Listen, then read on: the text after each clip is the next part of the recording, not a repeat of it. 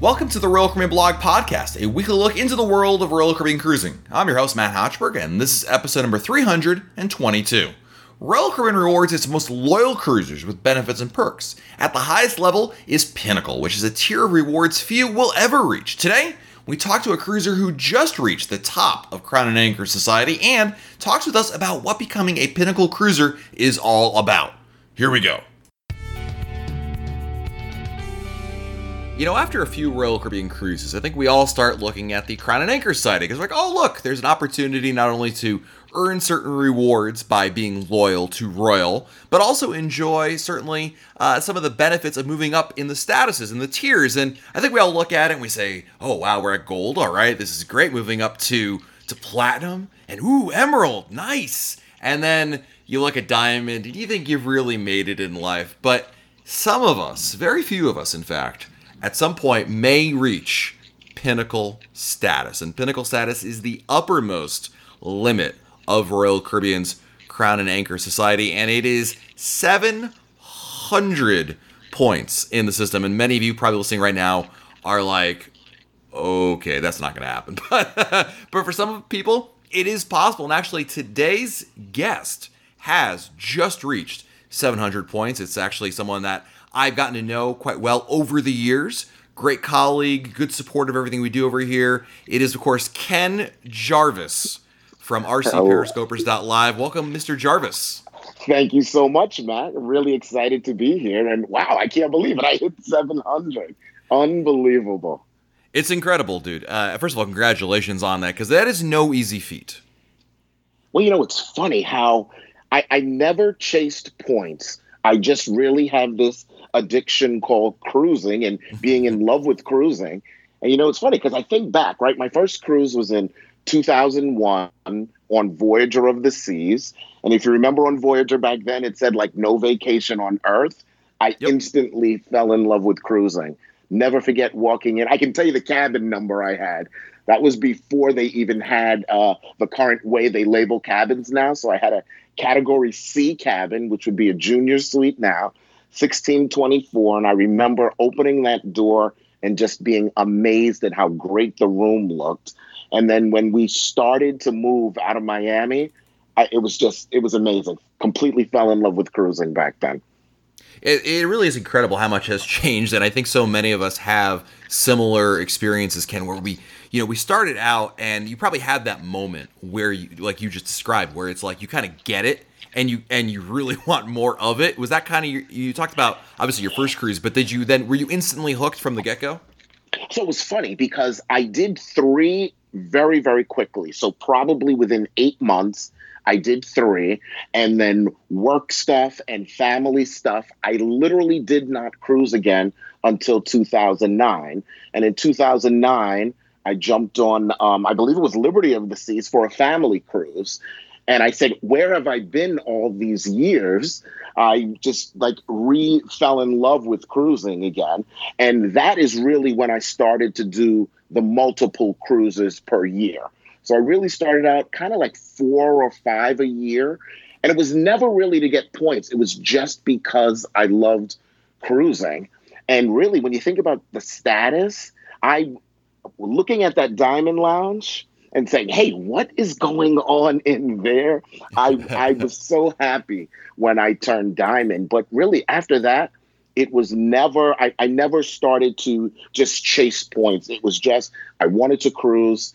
And as I got a little older, I was able to start doing more longer cruises because I would most of the time do 7. I would do 4 7s and then maybe 2 or 3 3-nights. Wasn't a huge fan of the smaller ships they had doing the 3 nights. Not like now where they have the fantastic Navigator and Mariner.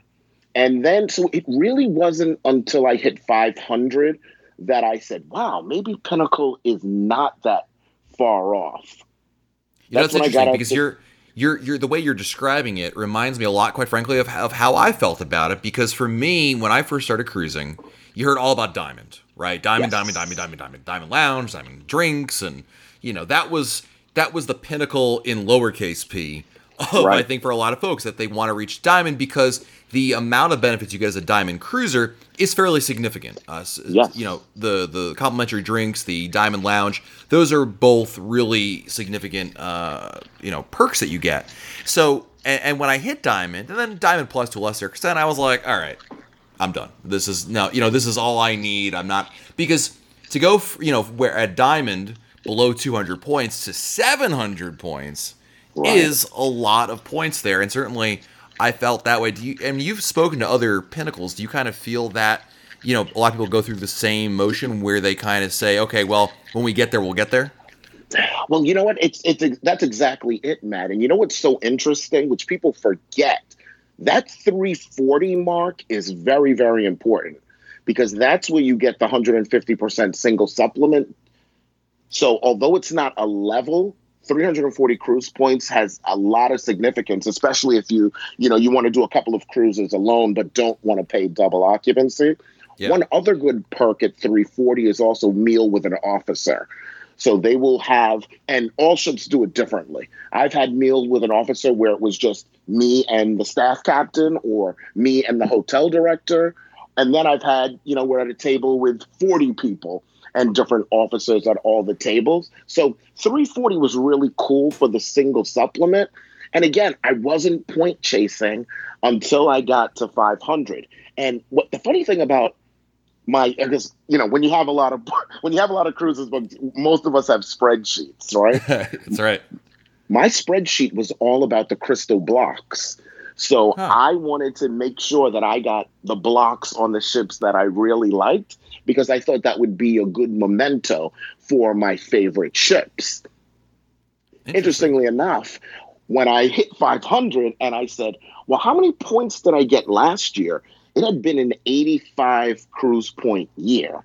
So I said, wow, well, what do I have booked? And this was 2018. When you finish the spreadsheet and it showed me it getting to 600 points, then Pinnacle's really, really in sight. I have a milestone birthday coming up in December where I turned 50. And I said, wow, wouldn't it be great to hit Pinnacle on my 50th birthday cruise? So that was the plan. Now, unfortunately, there were some bachelor parties thrown in. There were some weddings thrown in. And then Hurricane Dorian, I was expecting to get 6 points, and I ended up getting 15. That made me turn Pinnacle a little off schedule. But I'll tell you, it was really fantastic to be involved in Michael Poole's wedding and turning Pinnacle last weekend with you on board, too, on board the Mariner. I'll tell you, it was really, really exciting. Yeah, so there's some interesting things that I picked up on. Now, I knew this, but I don't think the audience did, because I think when you hear Pinnacle, I hate to say it, there is a stereotype that they're typically retirees. That's pretty much the... I don't think that's an unfair stereotype to repeat. I'm not trying to make fun of them, but you just mentioned you're about to turn, happy early birthday, by the way, Thank you. 50, which is obviously very young. So, that I think for some folks, this can be very surprising. And if it's still not surprising to you, I also want to put in perspective, Ken just hit he's just a smidge over 700 now. I am at with the new one that's about to come here, I think 271 I will be at. So you can see this is not like, a hop, skip, and a jump away from me. I'm still very much far, far away. And it's interesting because you're not a retiree. You haven't been, cruising your entire life, certainly. You talked about the beginning of it, just less than 20 years. So that's fairly significant, I think. And also, I got to say, I think that's also representative of I think, cruising today, of the fact that, the old stereotype was cruising is for the newlywed and the nearly dead, right? That's the old saying. And that's not the case anymore. And it is for folks who, whether, people of both of our ages that really love cruising a lot. So I'm telling you, what I love about cruising is that it's for all ages. I love doing family cruises too, where I have 80-year-olds and I have 13-year-olds, and there's something for everybody. If you want to be busy on a ship, you can be busy. If you just want to sit on the balcony or sit in the solarium or sit by the pool and do nothing, cruising is perfect for you. And then look how great Adventure Ocean is. Look at Perfect Day at CocoCay. You're not going to have older people going down those slides, right? You're going to have young people really having experiences. So I will tell you, was able to have dinner with the hotel director on my Pinnacle sailing, and I mean, I was significantly younger than everybody at the table. They were so welcoming and so kind that it was just really fantastic. And, to me, being Pinnacle is you're an ambassador. You are, you're supposed to be helping out the new people and the people who don't have as much experience as you, and really, really, you're a brand ambassador. I love Absolutely. Royal Caribbean. I love their ships, although I'm a little disappointed that Odyssey didn't come to Bayonne. I'm not sure why you Florida people need a cold weather ship, but I'll get past that. Please don't lump me in with Brandon. We're completely different kind of people. But cruising is great for everybody. And you see, as Royal is definitely getting younger, right? And the experiences are really for a younger generation. I think that's great. You just can't have us older people on there. You need the full range of people. And that's how you meet great people. Absolutely. I want to talk about the lead up to being Pinnacle. So you notice it in your spreadsheet, as you mentioned earlier, that, I'm getting close. Talk to us about what happened in these. I don't even know when to start. I mean, when did Royal take notice? I mean, do you get an email or a letter like, hey, Mr. Jarvis, we're seeing you're approaching Pinnacle? What's the pomp and circumstance like? So it's very funny that you say that, right? Because there is no pomp and circumstance. I was stuck getting on the last cruise at $6.99. And when I got on, something very interesting happened. I immediately went to Next Cruise to book a cruise for next year.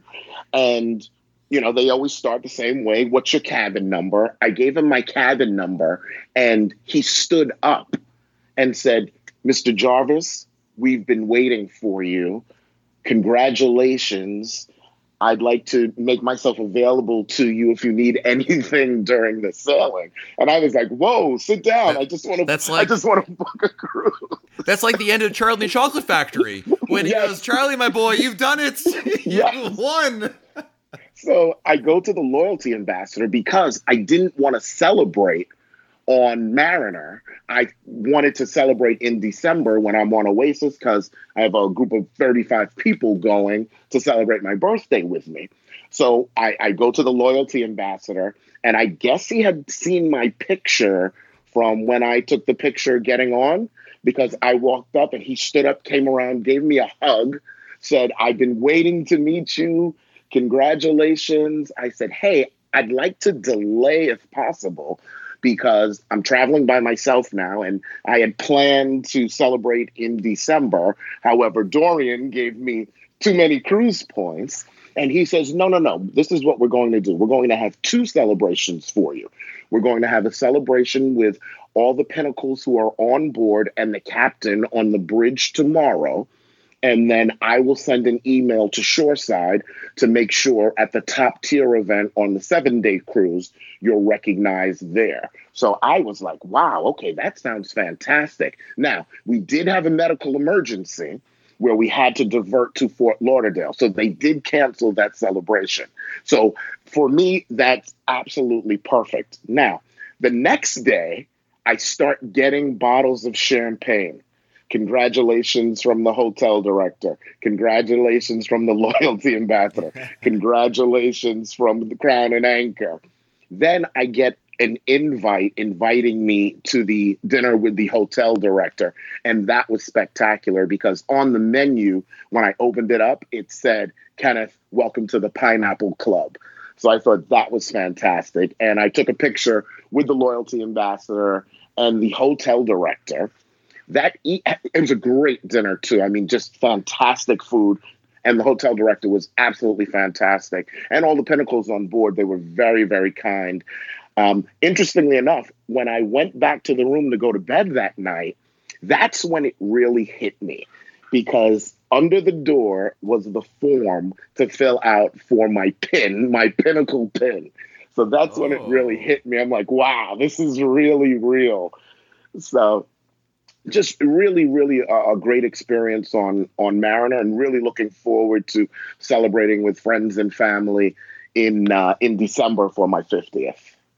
Yeah, and that's a fantastic story. And I'm so glad to hear that they were able to accommodate you in your request, because obviously you want to make this a special event. You set up a cruise specifically for this, so even better that they were able to accommodate you. That's awesome.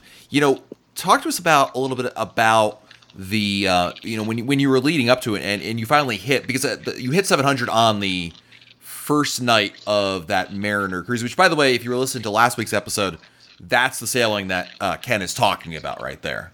Yes. So that's exactly the sailing that we were on where that occurred. I mean, I know you're kind of deferring, and it must have been, to the next sailing to celebrate. It must have been a little like surreal in that way. Oh, it definitely was, because it was funny, right? Because I get on, there's nothing, no champagne, no letters.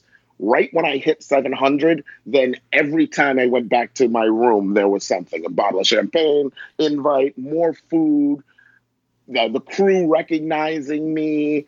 So it was really, really fantastic. And I can't wait to see, because, on the larger ships where they have the top tier events, they usually roll out the red carpet too. But I'm just so happy to have crossed that 700 milestone. And it's funny to sign on to my Crown and Anchor account and see it says Pinnacle Club. I remember when it was gold, right? I remember when I just started out. And really, the points don't really mean anything. The $1 million memories that I have of sailings and all of the friends that I have made through cruising is what really the important thing is. So I try not to lose sight on like what your status is. When I think about all my friends that I have from cruising, it's just absolutely amazing over this, as I called it, the race to 700. It's just incredible, the friends that I've made. It's interesting. A lot of what you're talking about, where you're saying, it's about the friends, it was never about the points, and it's about that. It reminds me, pinnacle status in general kind of reminds me a lot about people who dream about becoming a millionaire one day. Because what do you usually hear from millionaires? It's like, well, it's not about the money. It's the, money doesn't buy you happiness and all those things. And everyone else is like, okay, come on, seriously. But, what is it really like? It must be awesome, right? But it's kind of, what you're saying kind of reminds me of that, because, it isn't about just attaining status. I mean, yeah, you get some extra benefits of being a Pinnacle member. And there's some really nice gifts, actually, that come your way with some complimentary sailings and some discounts and lots of cool things. But it's like you said. I think if you're looking at Crown and Anchor status as a ladder and it's simply a means to an end, I don't think you're going to find what you're looking for at the end of that ladder. It is really about, you cruise because you love to cruise, you enjoy it, and the fact you're getting to 700 points is icing on the cake. That's exactly it, Matt. It is definitely icing on the cake. And to think back, I can't believe how many crew member friends I'm friends with in Facebook, and how many friends I have. So it's definitely exactly what you said. It's just remembering the good memories and the people that you've met along the way. It's just really fantastic. Now, I think we also have an obligation to help people coming up.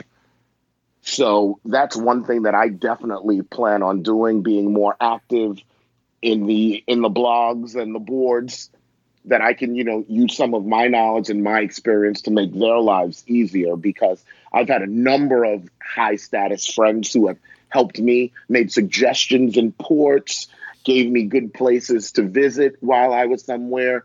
And, stuff like that is invaluable, especially to new cruisers. I remember sitting on Mariner and sitting in Playmakers, and a new guy, first cruise, he didn't understand how the drink package worked. So I said, oh, let me explain it to you. I didn't have to do that, but I remember when I didn't know what to do and somebody said, hey, let me help you. So that's really the kind of pinnacle that I want to be, in terms of helping people and using my knowledge and my experiences, because I've cruised all over, and really helping people coming up behind me. That's awesome, dude. I mean, just it's so, I know a lot of us certainly appreciate that, and it's so great to be able to share that. And I think your outlook on it is just, I mean, from the start, when you were talking about, not about attaining status or just purely for the sake of attaining status. And obviously, sharing with other people. I mean, that's what makes cruising so much fun, and quite frankly, the community we have here is really all about that. So, props to you for that, and obviously a huge congratulations on what is an incredible achievement, because it is not easy to go on to attain 700 points in Crown and Anchor today. So, my hat is tipped to you, sir. Thank you so much, Matt. Thank you for everything you've done along the way too, as the official source of everything Royal. Before I let you go, by the way, legally speaking, I have to correct you. I am the unofficial source of that. Before I let you go, since it is your first time on the podcast, I want to let our audience get to know you a little bit better. So I'm going to ask you a couple of quick rapid-fire questions, Michael K. style, that way, first thing that comes to mind, so you can share with us. So, number one, since you just sailed on Mariner of the Seas, what's your best tip for someone going on Mariner for their first time? Mariner is an excellent ship. Make sure you get your compass and circle everything that you want to do, because there's so many things going on. If you don't take the time to research up front, you're going to miss out on a lot of great experiences. Favorite restaurant on a Royal Caribbean ship? Oh, that's a hard one. I love Coastal Kitchen. I love Chops, and I love Jamie's. So if I had to pick one, I'm going to go Coastal Kitchen. There you go. Preferred drink while on a Royal Caribbean cruise? Oh, peach daiquiri with Zacapa rum. Don't let them use that well rum. You want dark rum in a peach daiquiri. It is the best girly drink you could ever have. Favorite port of call to visit? Oh, boy. I love St. Martin. Love Kusadasi in Turkey. I'm going to say it's a tie for both of those. All right. And lastly, now I have this written down, favorite song on the radio or iPod today, but I'm gonna adjust it for you, sir. Favorite song you have on your radio when you're driving down the Florida coast in your convertible that you've rented for the week. What's your jam you got on there? So I think back to 2001 when I was on Voyager of the Seas. You've got to play Lust for Life on your way to a port, because that was the song that all of the old Royal commercials used to play. Lust for Life. It's by Iggy Pop. If you ever look up the lyrics to it, it has nothing to do with cruising, but it sounds great. It's very catchy. Well, Love Mr. Jarvis, thank you for joining us here. Really appreciate it. Congratulations yet again on reaching pinnacle status, and I hope we get to sail again sometime soon. Excellent. Thank you so much, Matt. Appreciate you having me on. All right, let's answer your listener emails. This is the part of the episode where we dive into the email inbox and answer some of the questions and emails you've sent me over the course of the week. And for this segment, we're actually doing something a little special to begin with. Last week's episode, I asked for Royal Caribbean confessions. We had an email for somebody who sent it in and said, what's something that we do that we kind of know we shouldn't be doing, and yet we do it anyway, call it a guilty pleasure or confession, whatever. And we had a couple to share on this week's episode. And the first one is from Brian Grantham, who actually sent in the idea for the Royal Caribbean confessions and writes, thanks for taking my idea for a confession show. On top of my original email, I must confess, number one, I've never been to the ice skating rink either for a show or for skating. Number two, we never go to the nightly shows in the theater. Number three, my wife and I do not like the private islands because they feel too artificial and like extensions of the ship. It's like you're not getting to experience a new island and its people. And number four, we once booked an 8 a.m. flight in San Juan for the day the cruise arrived in port, and we made it. Please forgive me. Oh, Brian, some of these are unforgivable. The first one, not going to the ice skating rink, you should try it out. I'm not gonna take umbrage with that one. You should you're missing out is what you're doing. Number two, we never see the nightly shows in the theater. Never. I mean, I'm not the world's biggest theater fan, but they do a pretty darn good job. I wouldn't say you just have to go see all of them. The production shows are where you want to start with. Number three, your wife and you do not like the private islands. Oh man, it's not the most authentic thing in the world. I don't think cruise ships are either, but I think it's a fun day. I like fun days. Some days you go and you explore history and culture and you learn about the world. Other days you put your feet in the sand, you have a pina colada, and you enjoy life and you relax a little bit. And the last one, 8 a.m. flight, flying in the same day of the cruise. Oh man, that would give me such anxiety to a point where even literally until I got to the terminal, I wouldn't feel good about it. But got us off to a good start here. Our next confession is from Stevie writes, I always go to an art auction and always end up buying art. You know, if I can look at the glasses half full side of this confession, I will say that as long as you understand the issues with the art, primarily that it may not, whatever valuation they give, I think is just completely made up and has no bearing in the real world. But if you just see some piece of art and you think, hey, that'll look good in my house and I don't mind getting it in a couple of weeks, hey, that's fine. But beyond that, if you really think you're getting an investment and this is going to put your kids through college because it's going to, its value is going to go up over the next couple of years, that's crazy. But hey, as long as you understand the score when you go in there, no problem there. And our last confession this week is from Dan Palmieri. Writes, my Royal Caribbean confession is I've never eaten in a specialty restaurant. The main dining room, Windjammer, and other free options meet my needs. Keep up the great work on the podcast. Dan, I don't think that's a problem. I mean, I know that especially restaurants get a lot of attention. I certainly give them a lot of attention, but I will tell you that it's not the end all be all. And if you're not going there, it's not a mistake. But it is interesting that you haven't tried it out yet. And I tell people all the time, if you wouldn't say, should I try one? I say, try one or two, work it in on like a 7-night cruise, do one or two. Don't go crazy. You don't have to buy a dining package necessarily in order to enjoy it all. Take it as you see fit. But hey, if you're enjoying the complimentary venues, nothing wrong with that at all. Next, we have an email from Blake who writes, first, Matt, just a big thank you. I found so much information very helpful. Keep up the good info. My question is, Royal Caribbean looking to have, or have they have itineraries for both Coco-Key and La Badie? Also, we sell at a Bayonne Cape Liberty. I understand Anthem of the Seas is leaving. What ship is taking her place? So there are actually itineraries already that are going to be stopping at Coco-Key and La Badie. The one that comes to my mind is Explorer of the Seas in 2021. I know there's some itineraries that stop at both of Royal Caribbean's private islands there. There may be others, so keep in mind that. And I think, Blake, as we move down the line here, we may see more of that. In terms of Anthem leaving, that's a half-truth. It is leaving for the summer in 2020 to go over to the UK, but she's coming back in the after the summer season.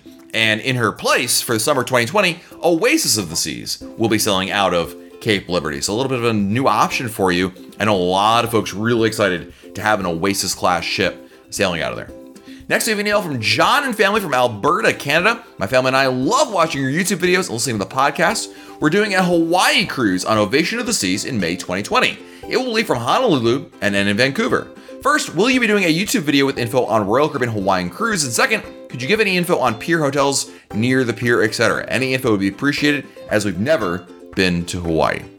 John, thanks for the email. I will probably not be covering it just because it's such an infrequent option. It is only, Royal Caribbean really only sells to Hawaii these days, primarily for the example you just gave, John. It's for repositioning cruises between Australia and somewhere in North America. So you're talking about a cruise or an itinerary that goes maybe, 2 times a year, really, right? Over to North America and then back to Australia. And so there's not a whole lot of demand for it. Please don't take that as an insult to your original question.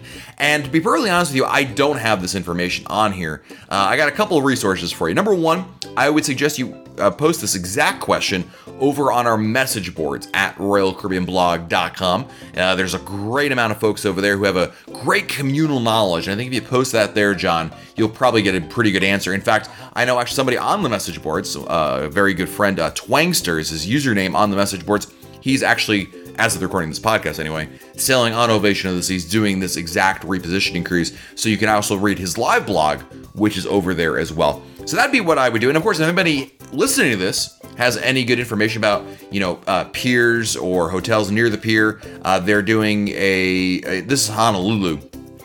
That would be I'm certainly a good help to John, probably others as well, because if I've learned one thing, is that if one person's asking it, there's many more who are wondering the same thing. So thanks for the email, John.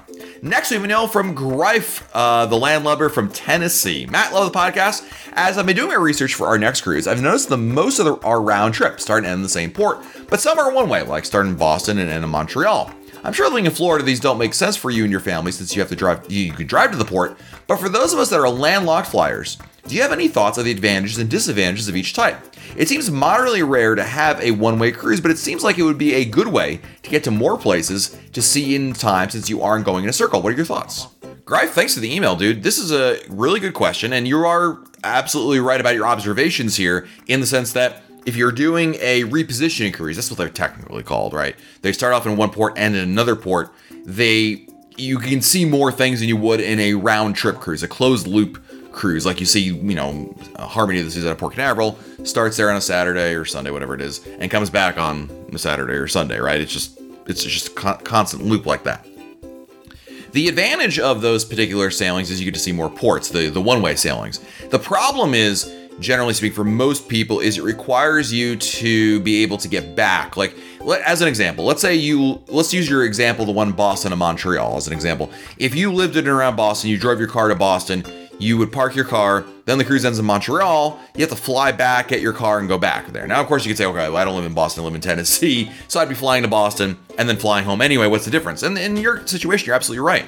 But a lot of people do tend to cruise from ports they can drive to. It's not always the case, but a large assortment of people do that. And it also adds a different cost to it, because when you're talking about cruises that begin in one port and in another port, you're also talking about flights, airfare, that are going to be, 2 one-ways, and that complicates things generally. Whether we're talking about logistics or we're talking about price or both, that's really the issue primarily. Also, I put out a lot of the repositioning cruises, not all of them, but most of them tend to be longer sailings. The Transatlantic's the classic example, Greif, of one of these, right? Where you're talking about a cruise that's probably somewhere between 10 and 14 nights easily. And for a lot of Americans primarily, that's a problem. And so, and there's a lot of sea days potentially with these. It really comes down to, I think this isn't like, right or wrong. This is more of personal preference. What are you looking for? Do you want a lot of sea days? Well, you're going to love a transatlantic repositioning cruise, or the one that we talked about earlier, that Honolulu to Vancouver sailing as well. So you've got a lot of different choices over there. Again, not right or wrong, just a matter of what you're looking to do. So if that excites you, the idea of a Boston to Montreal or any of those other repositioning ones, you should absolutely give it a try. You just have to understand that it may require more footwork on your part to make it all work. Our next email is from Lori, who writes, I just listened to your episode in August, and I feel like I needed to comment on a listener who questioned the $12 limit on the deluxe drink package for alcoholic beverages. I acknowledge that premium liquors were not included. Royal Caribbean was very clear in their package rules. My friends and I noticed right away on our last cruise that a large majority of cocktails were listed at $14 at the R bar. Some of the other bars also had drinks at that price. The selection of $12 drinks seemed limited. Since the cap for drinks was $12, you have to pay the difference of $14 a drink. However, if you wanted basic cocktails that were not on the menu, like an Aperol Spritz or a Manhattan or vodka martini, you get those with the package without a problem. I was able to specify the brand of liquor I wanted as long as it wasn't on the list of included spirits. So while I was not willing to pay more for the drink package covered, I skipped any $14 cocktails and looked for the $12 cocktails. I don't know if the biggest ships have a different limit, but I was on one of the smaller ships. Lori, thanks for the email. You are right about that.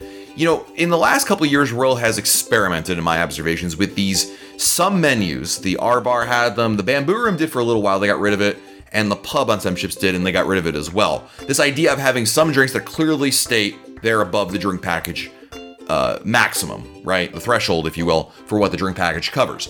In my observations, if we were to look at these R Bar drinks you're talking about, Lori, they're not like pina coladas or Manhattans or things like you're talking about there. Not drinks that we all kind of know and have our staples of drinking. These are original concoctions of one kind or another that are actually many specific to those restaurants. So it's not to say that if you were to go to a bar, whether it's the R Bar or any other bar, and say, I want to have a pina colada, I want to have a rum and coke, and you can specify the liquor, certainly, you would have any problem with that. You would have to literally say, I want this particular drink, the one that's listed here for $14, and then you maybe charge that difference that you talked about there. So you're right. It's there, but it's the exception to the rule, not the norm. And I think that if anyone who's listening to this and is buying an unlimited drink package, the deluxe beverage package for alcoholic beverages, you will have no problem not paying anything extra for drinks unless you specifically find a menu, like Lori stated here, the R Bar on one of the ships she was on, that has a set of drinks. And in the R Bar, I think there's about a half dozen drinks that are on there. But again, it's not like they're Manhattans or vodka martinis, as Lori pointed out. They are, the R Bar blue-green super duper girly drink. I don't know. I'm making up names. You know what I mean? Like, it's so specific. It's an original creation that it comes with that specific price. Now, I will point out, and this may have changed Royal Caribbean has changed their policy, or the menu options, I should say, over the last couple of years. I've seen these $14 drinks listed on a variety of menus. As I mentioned, I've seen them also been rescinded. It's been kind of a back and forth. I think, quite frankly, they play a game. They want to see, does anybody actually order these? Are we going to make money off these? Or is he just taking up menu space? No one orders them. And it's, and it seems to be the latter. It seems to be no one really orders them, because the first thing the bartenders tell you is, hey, by the way, this is going to cost you extra. And I'm sure most people balk at that. I mean, the only reason I've ever ordered them in the past was purely in the name of research. I was like, all right, let me see what the extra $2 gets me. Is it really that great? And it tastes like, every other mixed cocktail you've ever had in your life. But, to each their own, right? And some different strokes for different folks. So thank you for the email, Lori. It's a good comment about the nature of the drink packages. Next, we have an email from Michaela, who writes, thanks so much for doing the podcast. In the past, I followed your blog, but hadn't listened to the podcast until recently. I had 2 cruises planned, well, technically 3, since one is a back-to-back on Mariner in December, so I have a few questions about them. Number 1, any tips for doing a back-to-back? She also wants to know suggestions for what to do during turnover day. Do I need to let the cruise line know we're staying on, or do they figure it out on their own? So they should know on their own, Michaela. Towards the end of sailing number 1, you should get a letter in your stateroom like, hey, you're on with another cruise, next sailing, that's awesome. And they're going to give you instructions. My advice is, when it comes to a back-to-back, if you can, if it's not too late, book the same room. It's so much easier if you have the same room booked for both legs, because then you just leave your stuff there. You arrive at this certain time. Try to sleep in as much as you can. It's very difficult to do that on the turnaround day, but go to the place you're supposed to be and then enjoy it. Really go to a bar or something. You take advantage of being one of the first people back on board on leg number 2. Number 2, Michaela writes, the other cruise is for January 2021, and it's on Celebrity Constellation that's going to be sailing out of Tampa. We've never cruised Celebrity before, but are excited to try it out. My husband and I are in our 30s and don't have kids, so we're hoping the crowd isn't too old for us, but either way, we're looking forward to a relaxing experience. This cruise goes to Labadee, Grand Cayman, and the ABC Islands. First question about this is one about Labadee. We'll be in a Sky Suite. I've seen discussed on different forums that there may be a suite-only area in Labadee, which there is. Have you been to it, and if it exists, is it nice, or should we try to find something else to do in Labadee? We just like to relax on the beach, but I like to tell my husband like shade. Is there food and drink service there? Anything else we should know about? Yeah, so Barefoot Beach is the beach you're talking about. It's a suite-only area. Now, again, this is for Royal Caribbean. I have no idea how Celebrity handles this, because Celebrity is a Royal Caribbean sister company. I'm assuming if it's the same thing, yes, you should absolutely go there. It's limited to just suite guests and Pinnacle guests, I think. And they have cabanas you can book for an additional fee, or you can simply enjoy plenty, complimentary seating. And there are seating both in the sun and the shade. You'll have no problems at all. You'll love it. If you like relaxing on the beach, everything you talked about, you'll love Barefoot Beach. I would definitely go there. There is also a private dining area just for suite guests there. There is drink service. You'll have no problems. You're going to love it, in fact, Michaela. So really good choice.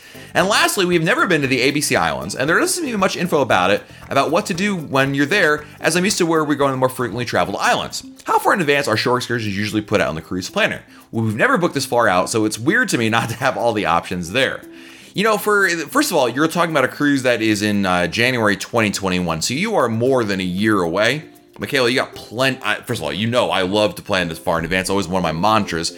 But you're really far in advance here. You got plenty of time. Number 2, shore excursions in general don't really sell out a whole lot in advance, especially in the Caribbean. There are some exceptions here and there, but really and truly, I don't think you'll have that much of an issue. To answer your question, Michaela, this episode's coming out right now in the beginning of October of 2019. So you've got a year and some change until you're sailing. Honestly, you could go another year, October 2020, and start planning your excursions. You'll have plenty of time to do that. But my advice is, number 1, you're still too far out. At least a year out, and even then, you're probably maybe closer to 9 months or so. You'll start seeing a lot more excursion options there. My advice to you at this stage, Michaela, is just, go on message boards, Google, find things, top things to do in Aruba, Bonaire, or Curacao, and kind of get an idea, a ballpark idea of what to expect. And then as you get closer and shore excursions become more tenable as an option for you to do, you book them and you start figuring that out. But I would say you should have something booked ahead of time, but don't feel like you need to book this also whatever is 18 months we're out before your cruise. It's not like that at all. In terms of what there is to do in Aruba, Bonaire, and Curacao, at the heart of it, in the water activities, swimming and diving are a big one. Snorkeling, Bonaire especially, it's what it's known for. Aruba is known for its beaches, Palm Beach, Eagle Beach, as well as, diving, scuba, and all that. Curacao is another beach one. There's some great culture in town as well. And I think you're not terribly into scuba diving or cave exploring and things of that nature. So I would look at it really as beach days, and Aruba and Curacao are easy to do beach days. Bonaire is difficult because Bonaire's beaches were not very good the last time I was there. I'm going back to all three places in December of this year, Michaela. So look for some information on the blog about what I do in each port. Perhaps that'll help you get an idea of what to expect for your particular sailing. And our last email is from Chris Harrow, who writes, after a few years cruising with MSC, I'm coming back to Royal Caribbean and selling Freedom of the Seas in May 2020 after its Royal Amplified refurb. I noticed in the cruise planner they now offer an unlimited specialty dining package. Have you used this package before? If so, what are the limitations, pros, and cons? Chris, in a nutshell, yes, I have used them. In a nutshell, the unlimited dining package allows you to enjoy just that. Unlimited specialty dining on board your cruise. If the specialty restaurants are open, you can go there and enjoy it. It's included in your package. So, it'll save you a ton of money if you compare to trying to eat at the same amount of restaurants without the package, if you just pay the cover charge. The downside to it, in my opinion, is that it's a lot of food. I mean, I've done unlimited dining packages on a couple different cruises, and every time you kind of start running into like a food coma feeling where it's like you don't even want to eat anymore. It's so much food that comes with a specialty restaurant meal. Here and there, hey, that's fine, that's great. But to have, lunch, dinner, obviously this is on sea days, you have lunches, but it becomes a lot. And in a lot of cases, we were just simply going there because we had the package. So it's kind of one of those, you may feel a little overwhelmed, and it requires some self-control not to go crazy in each of these meals. But it's a fantastic value. You can't go wrong with the value standpoint, Chris. It really boils down to, do you want to eat specialty your entire cruise? If not, either you skip it completely, or maybe get one of the, if it's available for your cruise, Chris, a 3-night dining package, or one of the other options that's not quite unlimited, but still allows you to enjoy some of the options that are there. So look at both ways. But if your concern is that it's a mistake or anything like that, far from it. It's just a lot of food. So bring your stretchy pants if you're doing that. And that's going to do it for this episode of the Royal Caribbean Blog Podcast. Thank you for the emails. Thank you for listening. If you want to send me your emails, you can always do so by sending it to matt@royalcaribbeanblog.com. Matt, M-A-T-T, @royalcaribbeanblog.com. Until next time, I'm Matt Hochberg, and we'll talk again soon.